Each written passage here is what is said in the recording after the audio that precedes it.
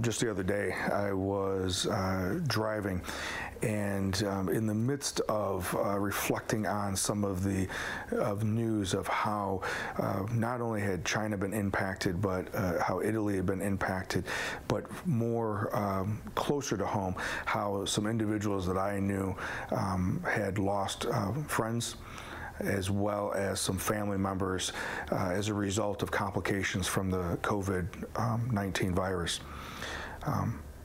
There was a sense, as I was driving, a sense of heaviness that was coming over, and a sense of sadness.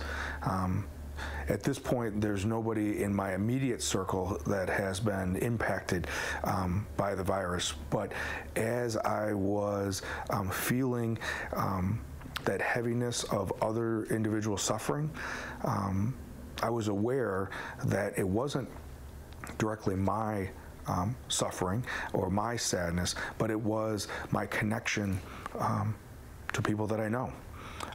Listening to their stories, listening to what they're going through, and then imagining what it must be like. I think this time period allows us to be more connected with other people, more so than ever. This level of being able to have empathy for people that we don't know, or maybe we don't know as well. It is a way for us to tap into that space.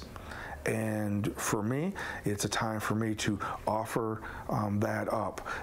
For me, it's offering it up to God, not necessarily to fix the problem, but for me to be more aware and more human about what is going on, for me to reach out to those individuals and share a thought, share that I'm thinking about them, that I'm praying for them, but most importantly, to let them know that I am connected for where they're at and available for them if they need something.